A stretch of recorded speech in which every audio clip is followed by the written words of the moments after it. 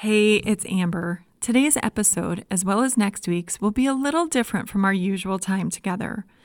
During the month of May, we at Time of Grace will be talking about a topic that not many in the church do: abuse.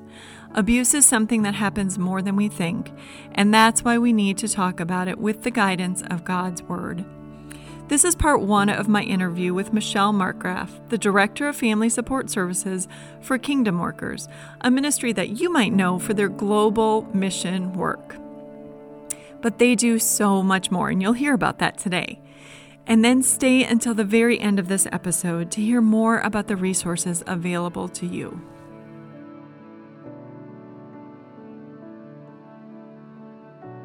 So today I'm going to talk with Michelle Markgraf, and she is coming to us from Kingdom Workers, where she now works. And I'm going to let Michelle tell us just a little bit about her background and also what she does at Kingdom Workers. So welcome, Michelle. Yes, thanks so much for having me today. Yeah, no problem. Yeah. I'm glad that you're here. I'm really thankful that you were able to take the time to talk to us. So you actually were trained at MLC as a teacher. I was, yes. And you taught for several years. I did. I taught until my husband took a call to Iron Ridge, Wisconsin, and there was no accompanying call for me. So at that point, I actually got out of teaching. Okay. Now, is your husband a pastor or a teacher? Or He is a teacher. Okay. Very good. So you were in Sioux Falls, South Dakota at some point. Yes. Was your husband there as a called worker as well? Yep. Okay. And at some point, you decided to start volunteering in a crisis center. So what led you to do that? Well, I was a stay-at-home mom at the time and definitely had extra time on my hands and did a lot of work at church, played the organ, helped out in school, did lots of volunteering at church. And the Bible passage kept coming back to me about what have you done for the least of these? And, Jesus saying, whatever you've done for the least of these, you've done for me. And I hate to admit it, but it probably took 3 or 4 years of that Bible passage to continually come back to me before I did something about it and said, what do I do for the least of these? And I went to the local rape and domestic abuse center in Sioux Falls, which is called the Compass Center. And I said, I want to volunteer. What can I do? And they said, well, great. We need people who can help survivors of sexual assault.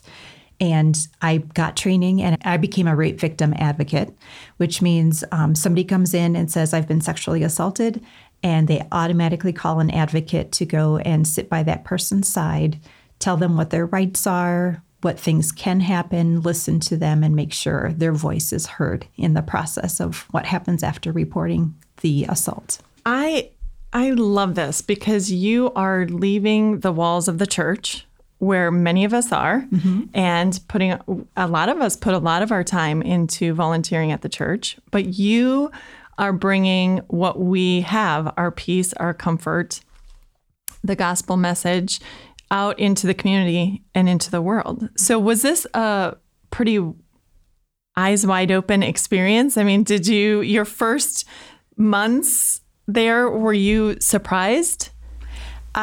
Well, every case I probably saw, I started in 2011. Yeah. And over the course of 9 years, I saw about 200 different folks, and no two are the same. Everybody is so different who comes in and how they react to the abuse and what happened to them.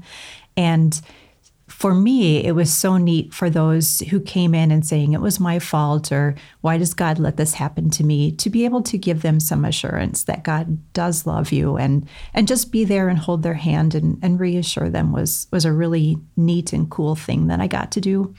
Definitely not an easy task, listening to all the things that happen, but just, being able to reassure somebody that no matter what happened, they're still loved by God, especially when they open the door and talk about God must not love them. So I love that part of it.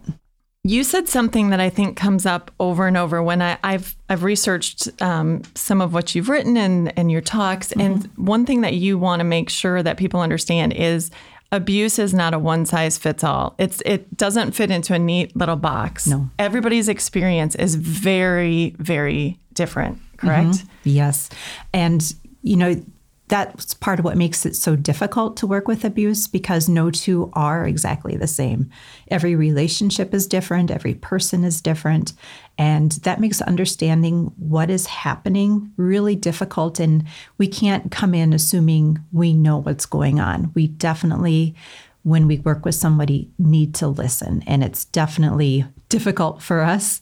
We always want to interject ourselves or think we know it all, and we don't. And we need to be humble and listen as we follow a survivor's lead and help that person. And since then, you've gone on, you teach a college class. Do you still teach the domestic violence family class? No, I taught that for University of South Dakota my last year that we were in South Dakota. My husband received a call to New Ulm, and we moved to New Ulm, so I no longer teach that. But definitely teaching that family violence class as a professor was a real eye-opening experience where, I was executive director for 4 years, and I thought, I know a lot about this. And then you teach something, and you learn so much more about it. So that was a great, unique experience just to teach me more about abuse.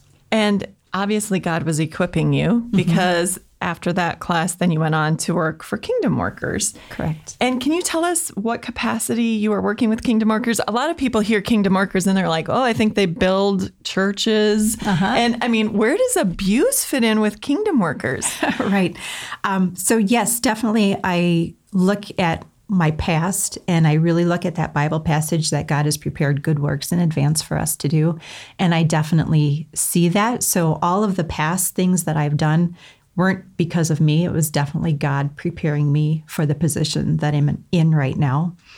The way that I got into Kingdom Workers is the CEO, Bill Meyer, happened to hear me talk an hour on what is abuse, and then how do you help somebody? And at that point, he said, we really need to help churches to work in this space as well. And that is definitely needed, because as executive director, I saw so many survivors pushed away by their church and who actually no longer attended their church because of the reaction that they received from people within the church.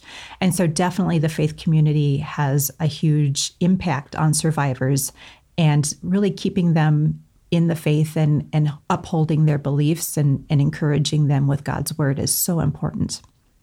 And the way that because I know a lot of people with Kingdom Workers, they definitely think builders for Christ. The way that this works with Kingdom Workers is we really work in a space of we look at 3 circles, and it's kind of that sweet spot between the 3 circles, where definitely gospel proclamation is a part of everything that we do at Kingdom Workers. And this is a real unique space where we do need that gospel proclamation, reminding people that God does love you and you are his child, and he wants you to be saved. He wants you in heaven, even though your abuser may have told you something completely different and often tells you how awful you are. That's not true. God loves you, and they need that constant reminder of God's grace in their life. So that's one piece of what we do. The second piece is we address a human need, which in this case is helping survivors to overcome the trauma of what they went through with their abuse. It could be either abuse in the past or current abuse.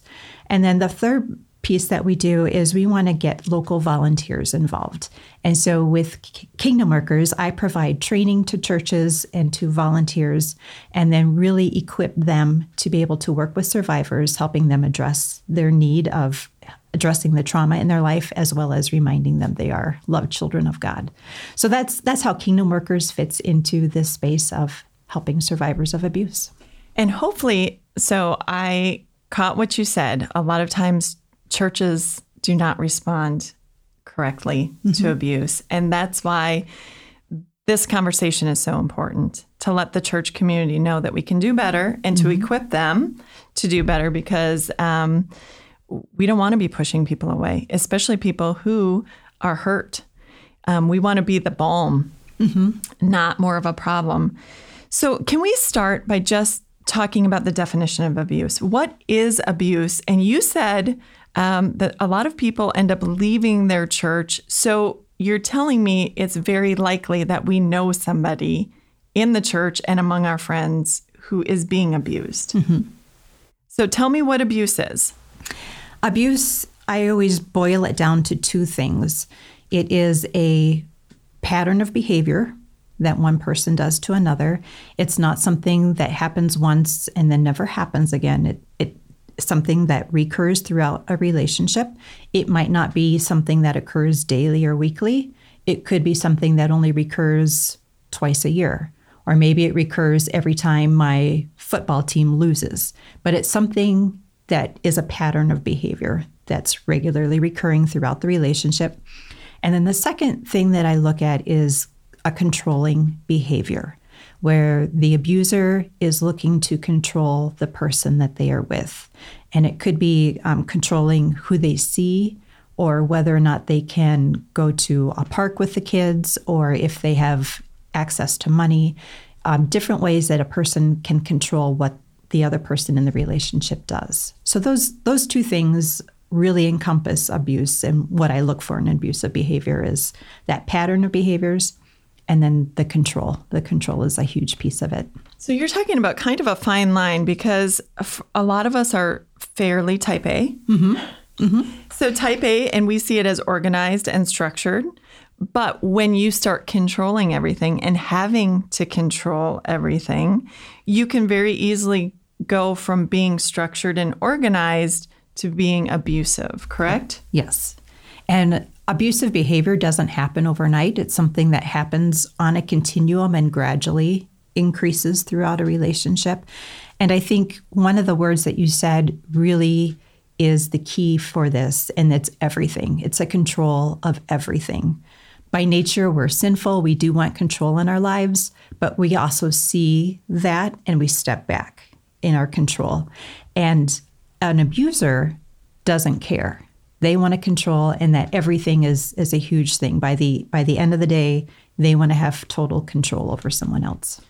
Okay, that's big. And I think a key here is listening, and listening to, so who knows that we may be the abuser without even knowing it. Some of us are waking up to this right now. Mm-hmm. So if our children, who, whatever age they are saying, you never let me, I'm never able to, I mean, children can be prone to exaggeration. Correct. I'm not saying they're not, but that might be time for us to listen up and say, wait a second, am I trying to control my child versus teaching them how to respond to situations and learning and having their own thoughts and behaviors and teaching them how and equipping them mm-hmm. to deal with situations versus having to control the situation yourself. Correct. Okay. Yeah.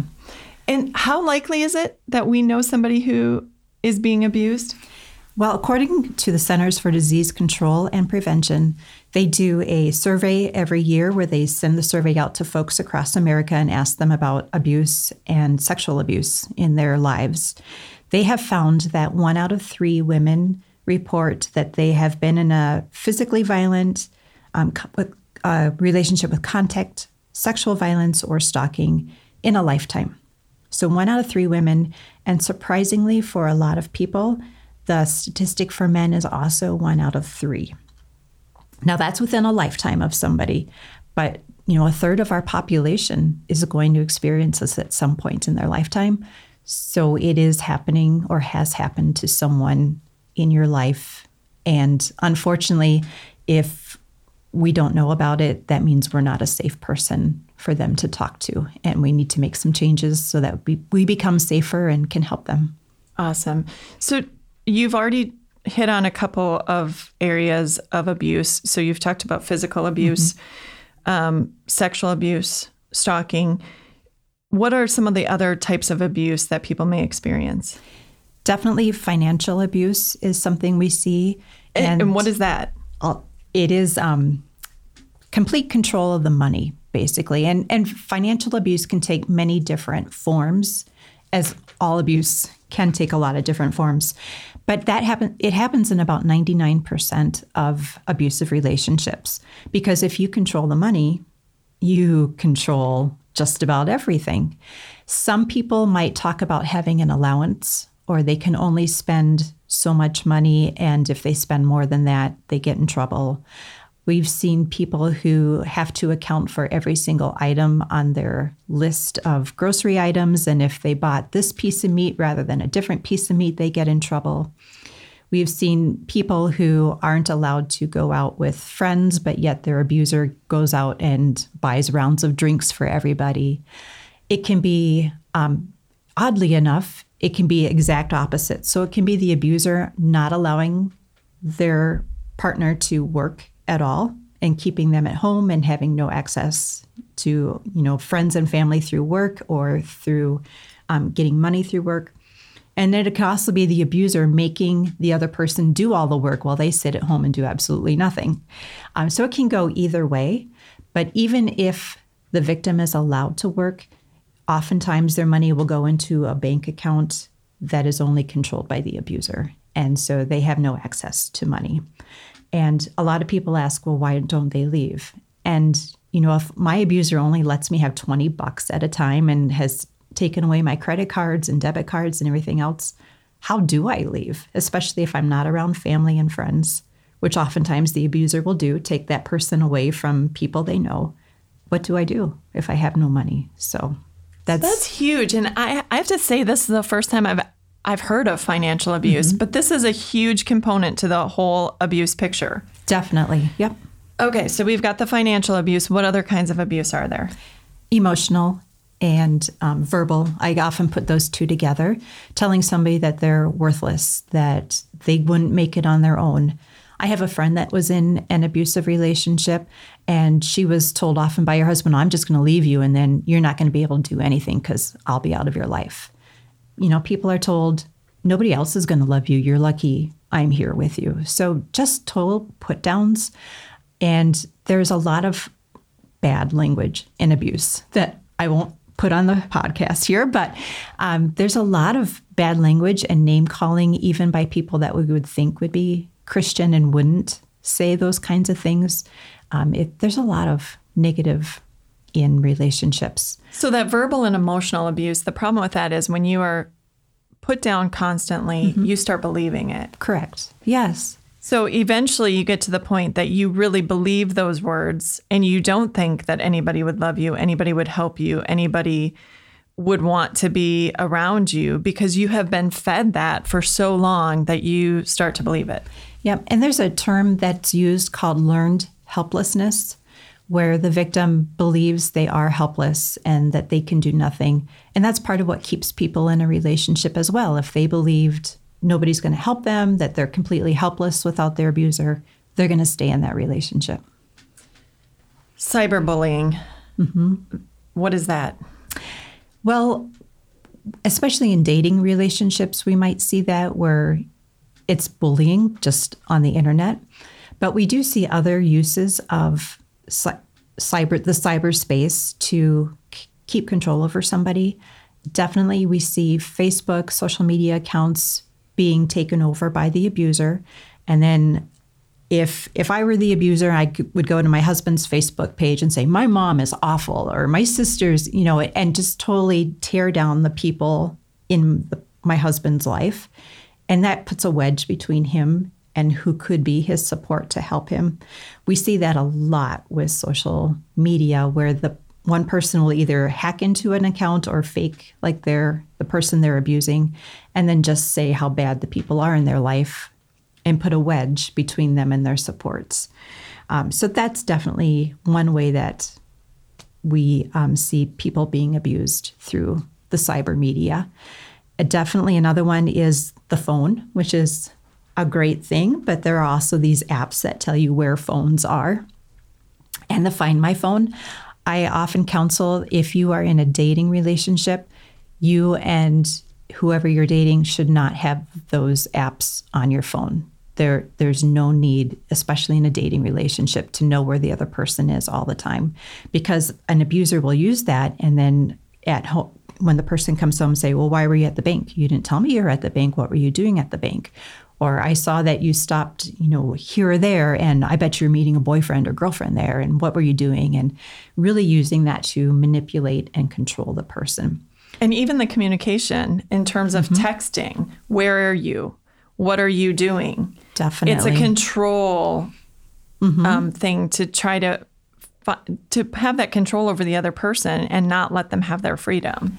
Correct. We worked with, at the Compass Center, we worked with somebody once who had over 100 texts in a day from their abuser. And imagine trying to work or do anything when you're constantly bombarded with all these texts or voicemails or emails. Mm-hmm. So right now, if you're listening and you are in a dating relationship and this is starting to sound familiar, these are red flags. This is not normal. This is not a healthy relationship. Correct. So, word of advice, time to seek help. Yes. And either get out of it or counseling for yourself and or the other person to make sure that they understand too. Sometimes people don't understand this isn't normal. Because this is your normal, what you've been living with. But no, this isn't normal for the other person to want to know where you are at all times. Right. Yeah. And again, it's a slippery slope. It only happens gradually. It's not something that is happening from day one. My husband, if on our first date, he told me I was a fat slob, and if he slapped me, I would not be married to him today because there never would have been a second date. And that's true of everybody. It doesn't happen right away. It is so gradual so another thing that I tell people is if you have to say, am I being abused? If you wonder that, you are. Gaslighting. I was very surprised to hear this because I only had any experience from Sleeping with the Enemy, the movie. Yeah. Is this a real thing? Does this happen? First, tell us what it is. Sure. Gaslighting actually gets its name from a 1944 movie called Gaslight. And it is when one person tries to make the other feel like they're crazy. And they do that by manipulating reality and manipulating the truth. There's a lot of lying that goes on with gaslighting. The story I have that really, to me, exemplifies what gaslighting is somebody that we worked with when I was an executive director. And it was a woman who always had glasses on one side of her kitchen sink and plateware on the other side. So she always had the glasses here. And one day she came home from work and she opened that cupboard, and instead of glasses, there were plates. And so she went to her husband and she said, why did you move the glasses and the plates? I liked them where they were. And he said, the glasses have always been where they are right now. I don't know what you're talking about. You're crazy. And she said, no, I've always had them on this side of the sink. And he said, no, they've always been over there. Ever since, we've been married, they've always been there. And she ended up believing him because he was so convincing and so real in his belief what she thought was his belief, that she believed him. And that to me is kind of an extreme, but that is what gaslighting is, where one person is just totally manipulating reality and puts the other person off balance and makes them feel like they're crazy. Like, I can't trust my memories. I can't trust what I think is real because I'm learning it's not, because my abuser tells me that. So I want to go right into episodic memory because what you're saying is this feeling of being crazy. And some of us have talked to people who may have been in an abusive situation and their story kind of doesn't add up. Like, we're listening and they say something one time, but the next time we talk to them, it seems like they're shifting their story a little bit. And so we just blow them off as unreliable. But this is actually pretty normal with people who have experienced abuse and trauma, correct? Correct. When trauma is involved, it changes the brain and changes the structure and the way that the brain works. What we know is that the front part of your brain, which is where you have rational thoughts and feelings, that front part of your brain shuts down during trauma. And so you don't think rationally. For me, again, I go to my stories, but there was a woman that we worked with and she was being severely abused by her husband. And she got away from him. They lived in an apartment. She ran out and she had a choice of two places to go. She could go out the front door or she could go in the closet. Those two doors are right next to each other. And she got to that point and she went in the closet where, of course, he found her and continued the abuse. And she came to counseling at the Compass Center where I worked. And her only reason for the counseling didn't have anything to do with the trauma or the abuse, but she wanted to know, why didn't I go out the front door? it didn't make sense to her either. And the reality is the part of her brain that thought rationally was shut down and wasn't online to make that rational decision. She reacted with just her instinct, and the instinct part of her said, go in the closet. So she did. And that was tough even for her to be able to understand. And so we oftentimes talk with a survivor, and what they do doesn't make sense to us. And that is completely normal. And it doesn't probably make sense to them either, because they weren't thinking with a rational brain at the time. They were just thinking in the heat of the moment and did what they needed to do to be safe, for what their brain at that time felt was safe. And then the other thing that happens with trauma is it's also shutting down the part of the brain that remembers things clearly. So I can certainly tell you this morning, I got up, I took a shower, I ate breakfast, I got in the car, I can tell you everything that happened in order. And in an hour, I'm going to tell you the exact same order. When we're in trauma, the part of your brain that stores memories like that shuts down as well. And the amygdala, which it stores memories as feelings and thoughts and just remembers more the senses rather than what this happened and this happened and this happened and this happened. And so when it stores it that way, when somebody remembers it, they'll remember it in a certain order. And we saw this a lot when I worked with a sexual assault victim. And then the next time they tell it, it happened in a different order. And that is totally normal, because the brain hasn't stored it in a perfect this, then this, then this, then this. It's kind of stored it here and there and everywhere. And they're just trying to grab at different pieces in the air, and that they might grab different pieces in a different order when they retell it.